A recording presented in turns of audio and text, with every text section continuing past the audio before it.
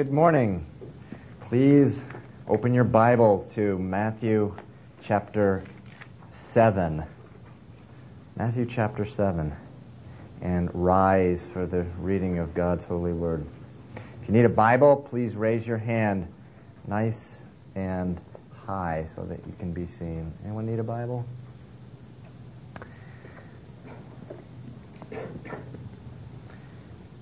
Matthew 7. Verse 24, Jesus speaking. Therefore, whoever hears these sayings of mine and does them, I will liken him to a wise man who built his house on the rock. And the rain descended, the floods came, and the winds blew and beat on that house, and it did not fall, for it was founded on the rock. But everyone who hears these sayings of mine and does not do them will be like a foolish man who built his house on the sand, and the rain descended, and the floods came, and the winds blew and beat on that house, and it fell, and great was its fall. And so it was, when Jesus had ended these sayings, the people were astonished at his teaching, for he taught them as one having authority, and not as the scribes. Let's pray. Father, we thank you for this word, and we pray that, Lord, we just agree, Lord God, as a room full of believers, a fellowship of believers, Lord God, that we want to open up our hearts and allow you to speak with authority into our hearts, Lord, and that there would be obedience to follow, Lord. God, how we just want to be obedient to your word, how we want to follow you, how we want to be like you, Lord. But we need your guidance. We need our hearts prepared, Lord. We need our minds transformed, our wills formed into your will, Lord, and our hearts molded into a heart of Christ, Lord. And Father, I just pray that all of us, each one, God, we're all coming from different circumstances, different anxieties, stresses, problems, Lord. But that every one of us, Lord God, would hear what the Spirit is saying to us this morning. We pray this in Jesus' name. Amen. Okay, please greet one another.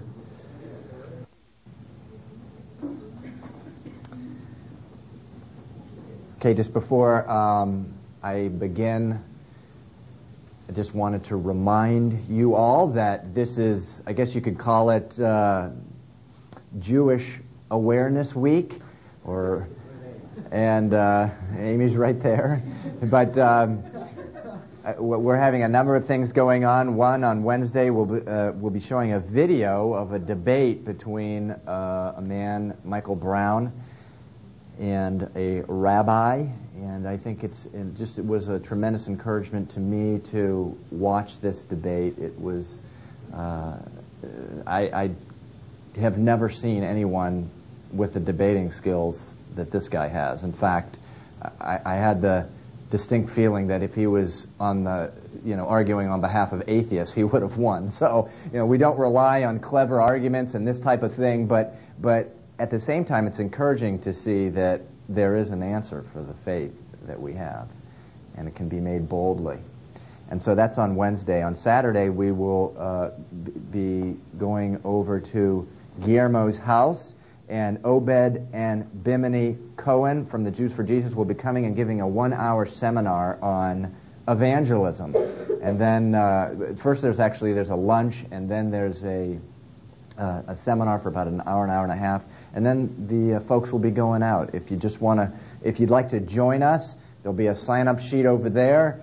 You don't have to go out if you don't want. If you just want to come and listen to the seminar, that's fine. But that's what we'll be doing on Saturday. On Sunday, we will be here. Are we in this room again? Do we happen to know? We're in this room again, just so you know. By the way, that happens from time to time because of the contract we have with the hotel. I think they have the right to bump us into this room, which we kind of like, to be honest with you. It's a cozier room. But will be here next Sunday. Garrett Smith from Jews for Jesus will be here teaching on the book of Zechariah. So looking forward to that as well. But anyway, Matthew 7:24 through 29. Also, I just wanted to say, if anyone is interested, there's a Life March today that's at 1 o'clock. Melanie, can you raise your hand? If anyone's interested in doing that, go see Melanie right after the service because they're going to have to leave really quick. Yeah, Pro-Life March. Okay, Matthew 24 through 29. Chapter 7. Suppose someone asks you, how would I recognize a Christian if I saw one? How would I recognize a Christian? How would you respond? Well, questions like that have a tendency to stump us, but they shouldn't. And the reason is because Jesus gives a very detailed answer in Matthew 5 through 7. We have a detailed answer from the very lips of God of how you recognize a Christian when you see one. The Sermon on the Mount, as I've said many times, is not a list of things you do so you can go to heaven. It is a description of a Christian. Now, Jesus was talking to a multitude here. A multitude of lost, broken sheep. In Matthew chapter 9, it says that when Jesus saw the multitude, he was moved with compassion for them. He was moved with compassion.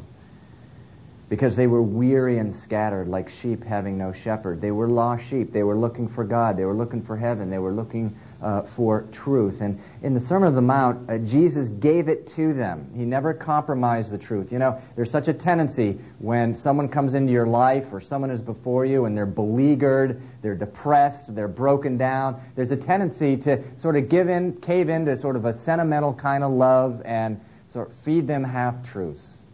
It's going to be okay. In the end, it's going to be okay. Just have faith.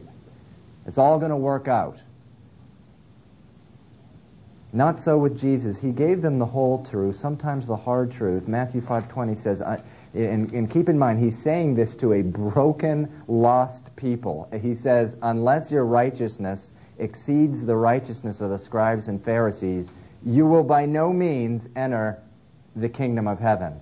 It's not really something you would think you would tell someone who is sort of broken and lost and searching, is it? But that's what he said. And he went on for the rest of the sermon to describe that righteousness. Matthew 5:22, with this kind of righteousness, a person doesn't get angry when he or she is insulted, unappreciated, or mistreated. This kind of righteousness is not only sexually pure in physical relationships, it is sexually pure in the heart. This kind of righteousness, a person who has this kind of righteousness loves their enemies. They're good to those who hate them. They pray and fast, and they give not to be seen by men, but to bless the heart of God. A person who is this kind of righteous does not lay up treasure in heaven, does not worry, does not judge. That is how you recognize a Christian. For the first 2.5 chapters of Matthew 5 through 7, so Jesus is describing this righteousness that exceeds the righteousness of a Pharisee. But then the sermon, midway through chapter 7, it takes an abrupt turn. And in chapter 7, verse 13, Jesus suddenly gives a series of warnings, and there are 4 of them. Chapter 7, verse 13, Jesus gives the first warning, enter by the narrow gate. For wide is the gate and broad is the way that leads to destruction, and there are many who go in by it. In other words, now that you've heard about this righteous life that exceeds the righteousness of the Pharisees, enter into it, he's saying. But heed this warning, because the alternative is death. In Matthew 7, verse 15, Jesus gives a second warning. Beware, watch out, he says. Beware of false prophets. Why? Because they too are standing at the gate, and they are pointing in a different direction. They're pointing you away from the gate to a broad road. In Matthew 7:21, Jesus gives a third warning. Not everyone who says to me, Lord, Lord, shall enter the kingdom of heaven, but he who does the will of my Father in heaven. This is a warning to people. There's people who are standing at their gate. They haven't made a decision, though. They love the teaching. They agree with the teaching. They like hanging out at church, but they refuse to enter in and give their life to Christ. Then there is the final warning in verses 26 and 27. Jesus says, "But everyone who hears these sayings of mine and does not do them will be like a foolish man who built his house on the sand. And the rain descended, and the floods came, and the winds blew and beat on that house, and it fell. And great was its fall." 4 warnings. And warnings can be a tricky thing because, sometimes there's a temptation for pastors to sort of load up on warnings. And I know I have that same temptation as a parent to just warn my kids and warn them again and again and again. Because, I know what sin has done to my life, and I've seen what sin has done to others' life, and I don't want them to happen to the people who I love more than anyone. And so there's a temptation just to pile on them warnings, But the thing is, that is a misrepresentation of the heart of God. It's a misrepresentation of the heart of God. God wants a relationship based on trust and love. A relationship based on warnings is a shallow relationship, and it's bound to fail. I mean, what if every morning, when I went off to work, my wife Stephanie, met me at the door, "You better not look at any other women today. You better think of me every 5 minutes. You better have me in your thoughts all day, and you better be, home on time." I'm not going to want to come home. I mean, if she's just piling on those warnings. And that's not what any relationship is supposed to be like. Relationships are based on trust and love. However, if there is a relationship based on trust and love, there's also going to be the courage to warn. And so we see the proper balance in the Sermon on the Mount, where Jesus spends most of the sermon describing what a love and trust relationship with God looks like. But he concludes it with a warning, actually 4 of them, because he knows where man is headed. He knows that the vast majority of them are on the broad road, and so he does what any loving father, loving son, loving friend would do. He warns them 4 times, and the final one is the most descriptive, really the most terrible. He who hears these sayings of mine and does not do them will be like a foolish man. When the rain descends, the floods come and the winds blow and beat on that house, it fell, and great was its fall. We just saw those images from the hurricanes, and you'd see these pictures on a beach of just a bunch of just a mess of wood and wire. And so that's the image that I've always had when reading this. And, the first reaction any thinking person is going to have when they read these verses, actually, I hope this is your reaction. It's I want to make my house on the rock. I don't want to be swept away when the rain, the flood, and the wind comes. I want to build my life on a rock. How do I do that? Well, the answer is in verse 24. Very simple. Jesus said, "Whoever hears these words," so first you got to hear them. "Whoever hears these sayings of mine and does them," then you got to do them, "I will liken him to a wise man who built his house on the rock." Now, again, most people will then be thinking when they ask this verse, which guy am I? Which woman am I here?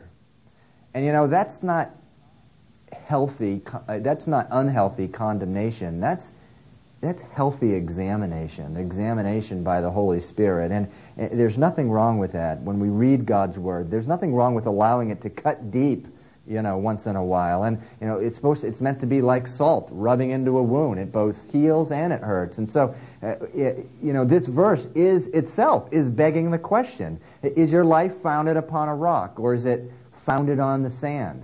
And that's the question that Jesus is asking you this morning. To get the answer to that, as usual, we have to read it in its context. And the reason we go chapter by chapter, verse by verse, is because we want to make sure and read these verses in their context. And these verses, 24 through 27, must be read in light of the verses that precede it, starting with verse 13, enter by the narrow gate. People whose lives are founded upon the rock have entered into the narrow gate. They've entered into a relationship with Jesus. And so you may ask, well, how do I really know I've entered that gate? How do I know that? Well, we've covered that last week in verses 16 through 20. Verse 17 says, a good tree bears good fruit. A bad tree bears bad fruit. Verse 20 says, by their fruits you will know them. One way to know for certain you have entered the narrow gate is that your life is founded on a rock, and in your life there will be fruit. But then you may ask, well, how do I really know my fruit is good fruit? I mean, how do I really know there's fruit there? And this is really what should be happening in your Bible study in the morning, in your devotion time, when you read the Bible. It's the dialogue with the Lord. We'll find the answer to that in verses 24 through 27. Now, how do I know if there's good fruit in my life? You see it right there. A person is bearing good fruit if, verse 24, they do the things that Jesus just talked about in the preceding 3 chapters. Matthew 5:3, a person is bearing good fruit if they are poor in spirit, meek and merciful. Matthew 5:22, a person is bearing good fruit if they do not harbor anger or lust in their heart. A person is bearing good fruit if someone slaps them in the right cheek, they give the left. If they love their enemies, if they bless those who curse them, if they do not worry, if they do not judge. Now, if you're being honest with yourself, you'll struggle with all of this.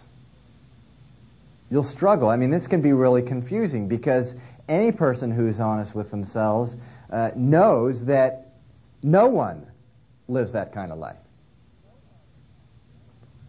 I mean, who does all this stuff? Who can actually say this describes their life? I mean, Jesus says in Matthew 7:24, whoever does these things, their life is founded on the rock. Who can honestly say, oh yeah, that's me?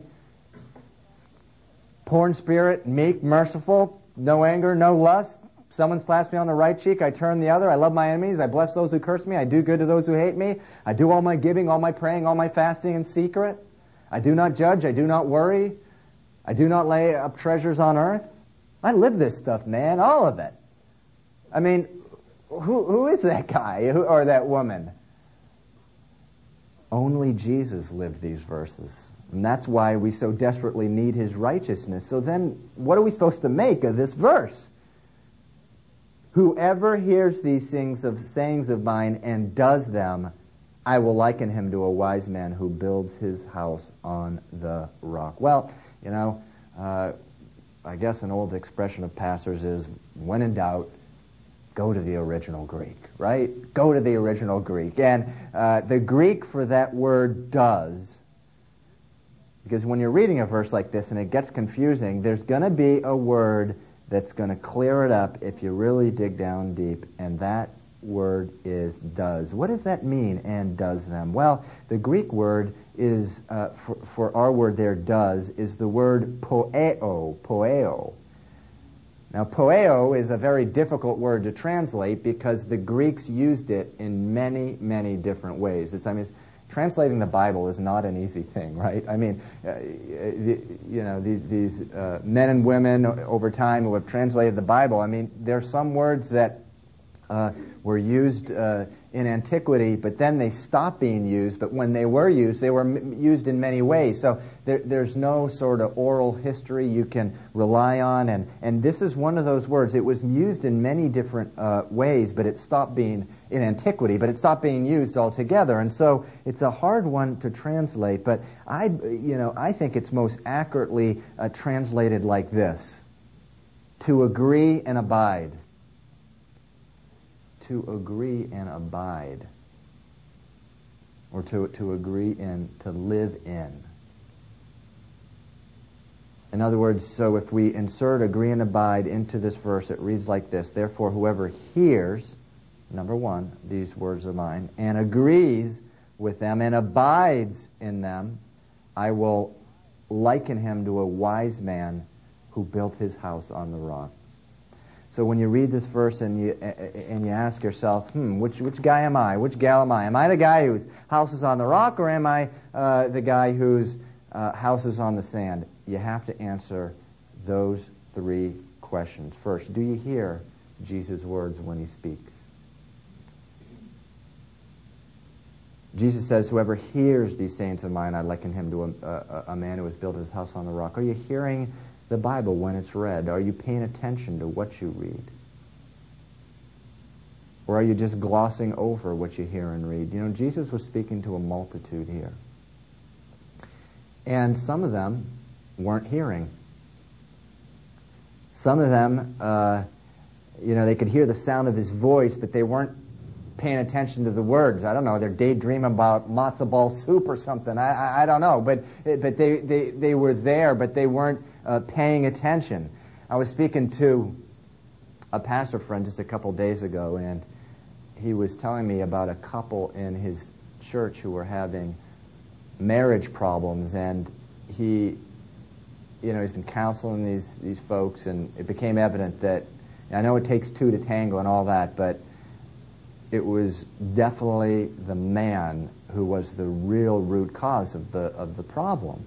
And he really tried to start developing a relationship with a guy and counseling him. And after a while, things started looking better, because they started noticing that during the sermons on Sunday morning, he was like furiously writing notes. And he was really paying attention, and he was just really digging in. And this was happening week after week. And then there was another blow-up in the marriage, and the pastor went to the wife, and he said, this really surprises me. I don't know what's going on, because, I've been looking at this guy, and so was my wife.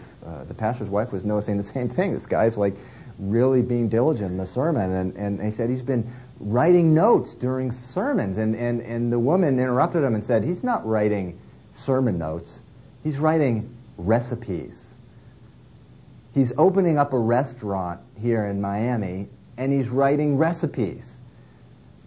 He wasn't listening to anything that was being said, and you guys think it's easy being a pastor, you go, oh, wow, these people are like writing down notes and everything, and I was thinking, can you imagine sitting next to this guy, and you're really into the sermon, this guy seems to be furiously writing notes, and you look over his shoulder, and you're like, peel 7 tomatoes and put them in condensed milk, and you're thinking, wow, I know this pastor was profound, but this is really deep, But anyway, the guy wasn't even hearing, he wasn't listening, and so the question, Jesus' the first thing he says in verse 24, whoever hears these sayings of mine. In other words, you want to know who's living on a rock, whose house is founded on the rock.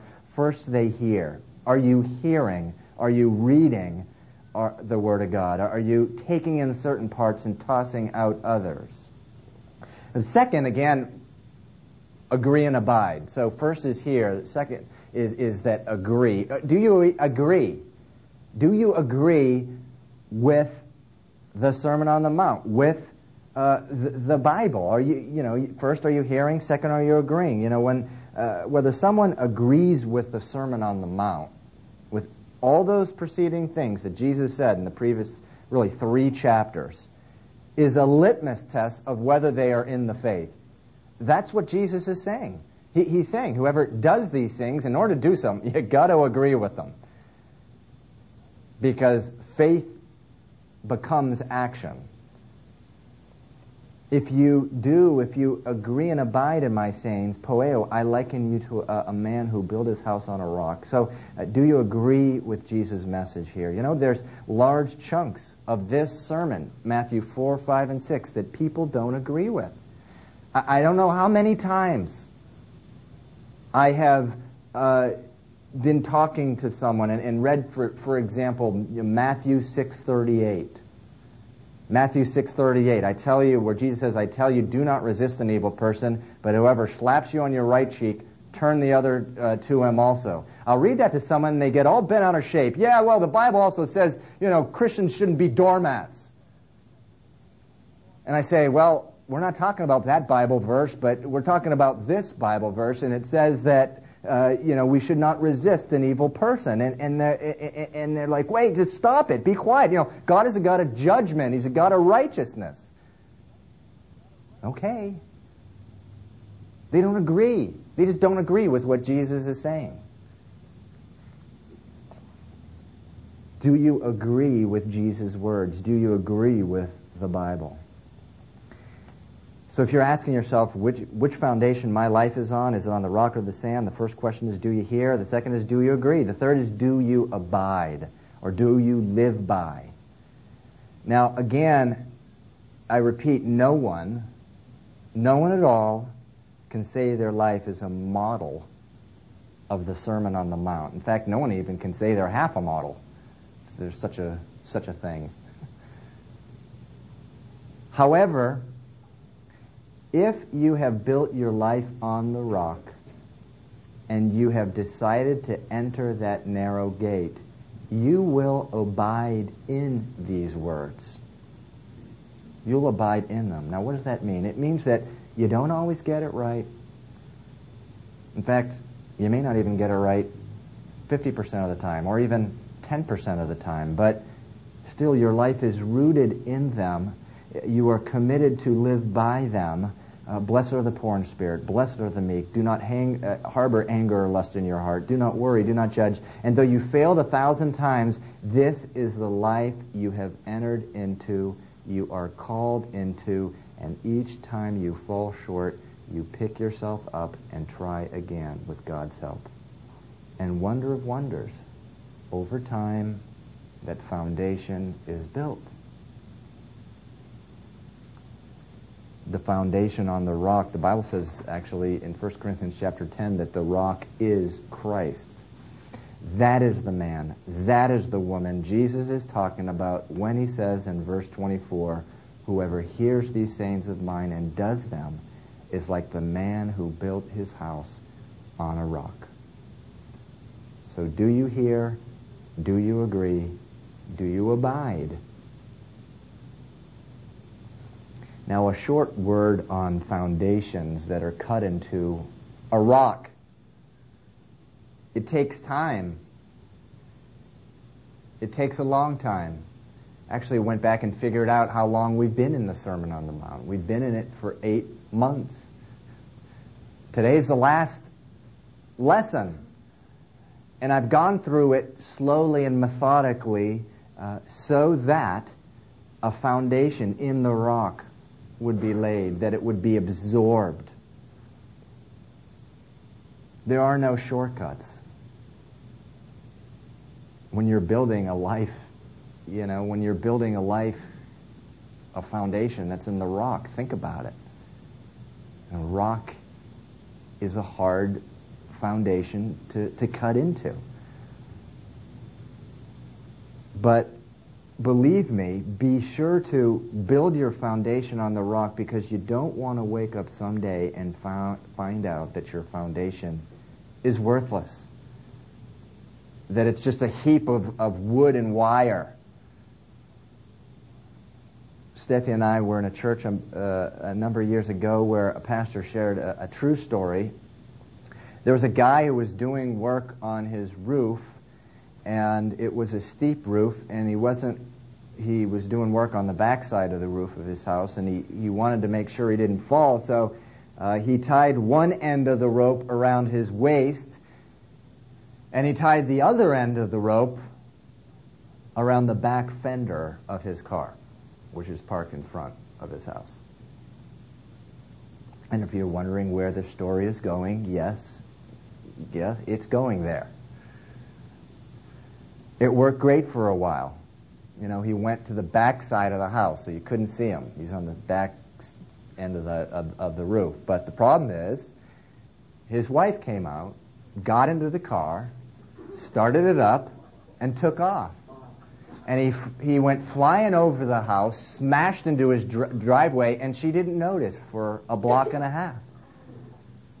Now, can you imagine being this woman all of a sudden looking in the rearview mirror and going, what is that? I better put on the brakes, fortunately this guy was not killed, but can you, and I know he recovered. I don't know if his marriage did, I can just imagine, honey, I'm so sorry, What do you mean you're sorry? Don't you look, to see if someone's tied to the back of your car before you leave in it, Husbands are always so reasonable, but listen, your life, your joy, your peace, your security, your stability is only as good as the foundation that your life rests upon. If you have not chosen Christ as your foundation, all those things, life, joy, peace, security, stability, can be ripped away in an instant. And Jesus says, great will be your fall. Think about it. How foolish is it to place our life on a foundation other than God? The Bible says that when you are digging your foundation into the rock, and that rock is Christ, the rock is God. You are being tied into a boundless, fathomless, the eternal power of God. I mean, how is that for an anchor? But so anyway, what do you suppose the rain, the flood, and the wind represents? What does the rain, the flood, and the wind represent here? Jesus says in verse 25, when the rain descended, the floods came, and the winds blew and beat on that house. It did not fall, for it was founded on the rock. Well, it's anything really. It could be anything. The rain, the flood, the wind can be temptation. Temptation to compromise your sexual purity. Temptation to get drunk, to take drugs. The temptation to get rich, to be famous. To make something out of your life in order to exalt you. The rain, the flood, and the wind can represent just the tragedy of life. Death, a divorce. The loss of a job, war, terminal illness. The rain, the flood, and the wind can represent the attacks of Satan, the attacks of unbelief, blasphemous and evil thoughts that come into your mind, fear, anxiety, judgmental thoughts. Those things can come in like a flood, I've had times where it felt like just sort of attacks from the enemy have just come in like a flood out of nowhere, like a one of these flash floods.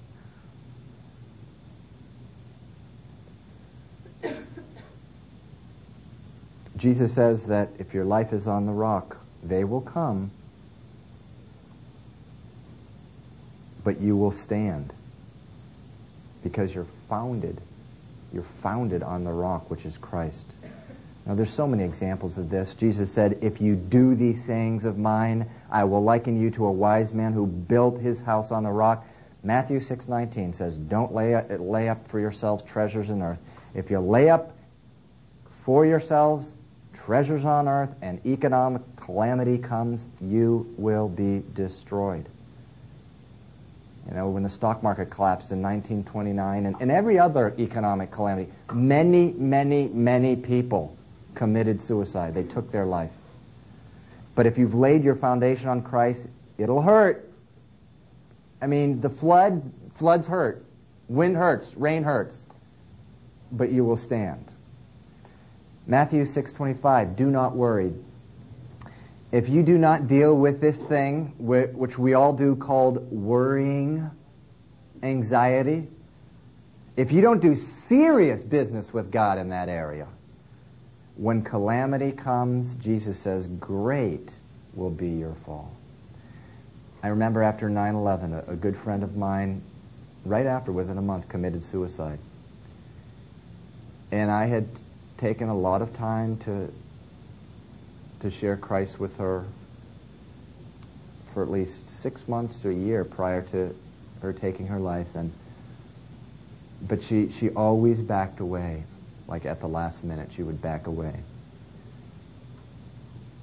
Brothers and sisters, we're living in a dream world if we think that the 9/11 type calamity is not going to happen again. Close by.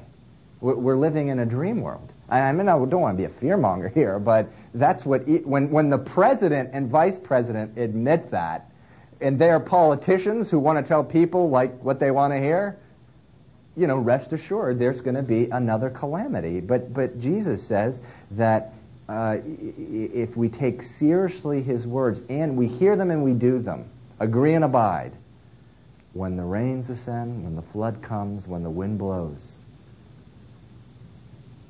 we will stand.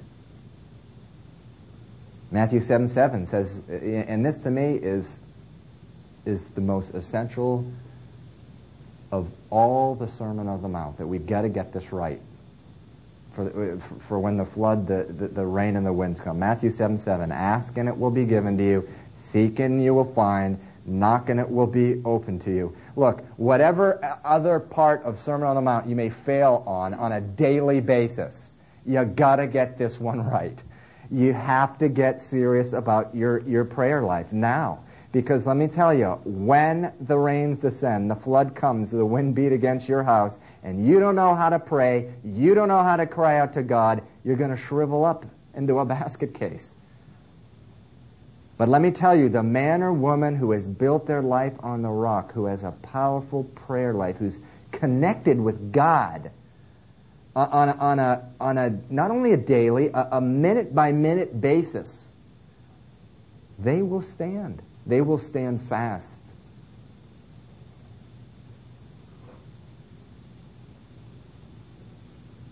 I don't know what the rain, the flood, and the winds are for you. You may have already had a flash flood. You may have had many of them in your life. The Bible promises we live in a fallen world. There'll be flash floods. I grew up in a very loving family. There was an enormous amount of happiness and security in my family growing up. It was not a Christian home. I didn't know who Jesus was, but and actually it could be said that the sense and the stability that came from my family, it was a replacement for Christ. It just was. And when Jesus says in Luke, he says, unless you hate your father and mother, unless you hate your brother and sister and your children, you cannot be my disciple. I know what that means. It means when your family is your idol, and you got to put it away. When I was 29, completely out of the blue, I received a phone call from my parents saying their marriage was breaking up. And, some of you may not have grown up in good families, but let me tell you, when it's your whole security in your life, and out of the blue, you get a phone call like that, it's devastating. It was for me. And the reasons for the breakup were shocking, and they were ugly. And the next few months were so painful to me. I remember thinking over and over, I didn't know pain like this existed. I did not know a human being could hurt the way I'm hurting right now. And I remember after the night my parents had called, after I hung up, I called a friend of mine, and I was weeping, and he drove over to pray, and I remember when he got to my house, he told me this. He said, Steve, you've been walking with God now for 6 years. Everything you've done up to this point, every Bible study, every prayer time, all the ministry has been preparing you for now. He goes, you were in preparation. Now's the war. You need to go to war. And I did. I battled through it all, crying out to God. And if the same thing had happened 5 years earlier, I honestly think, I just don't know what would have happened. But I can say this, by the grace and faithfulness of God, a foundation had been cut into the rock after 6 years. And when you're on a rock, when the flood comes, when the rain and wind beat on your life, you just don't fall. You don't. You stand fast. That's what rock foundations do. And I just thank God, I had taken root. I had been grafted into the rock, and I continue with the Lord. He's still building that foundation, and He will for the rest of my life. But that is what this sermon is all about. We are in a fallen world. We are part of a fallen world. He wants to save us. He wants to save you, and He wants to plant you in the rock, who is Christ. He wants us living there. He wants us pointing others to safe ground. He wants to bless us there, right on the rock. The Sermon on the Mount is not a list of things we must do to get into the kingdom of God. It's a description of the blessed life on the rock.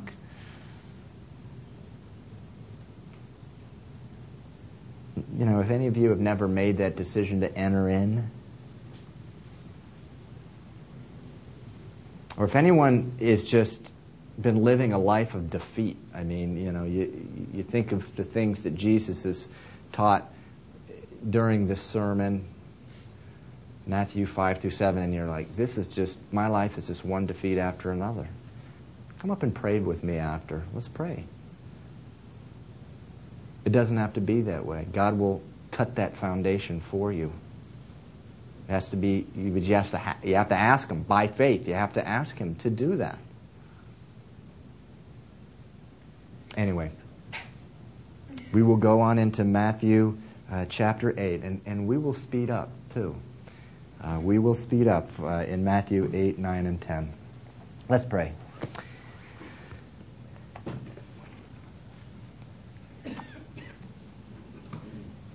Lord Jesus, we thank You that there is a foundation, a place where we can stand, where we can plant our lives, plant our families, plant our relationships, plant our jobs, our trials, just the whole of life. We can plant them on the rock. We can be there, Lord. We can be there with You.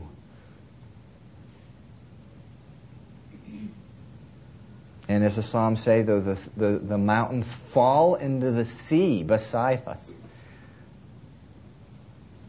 though 10,000 beside us may fall, we will stand, not because of anything we've done, but because who we stand on.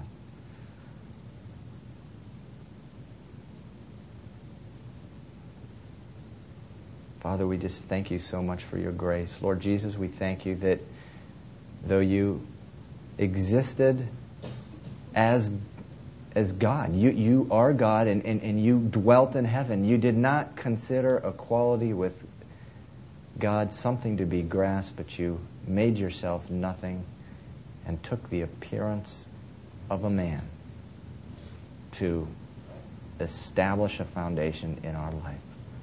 We thank You for that, Lord Jesus. And Your Word says to ask for faith. We ask for faith. Correct our unbelief. Strengthen our faith. Narrow our walk, Lord. We look to Your right hand, Lord, to cut out that foundation in the rock. We certainly can't do it, Lord.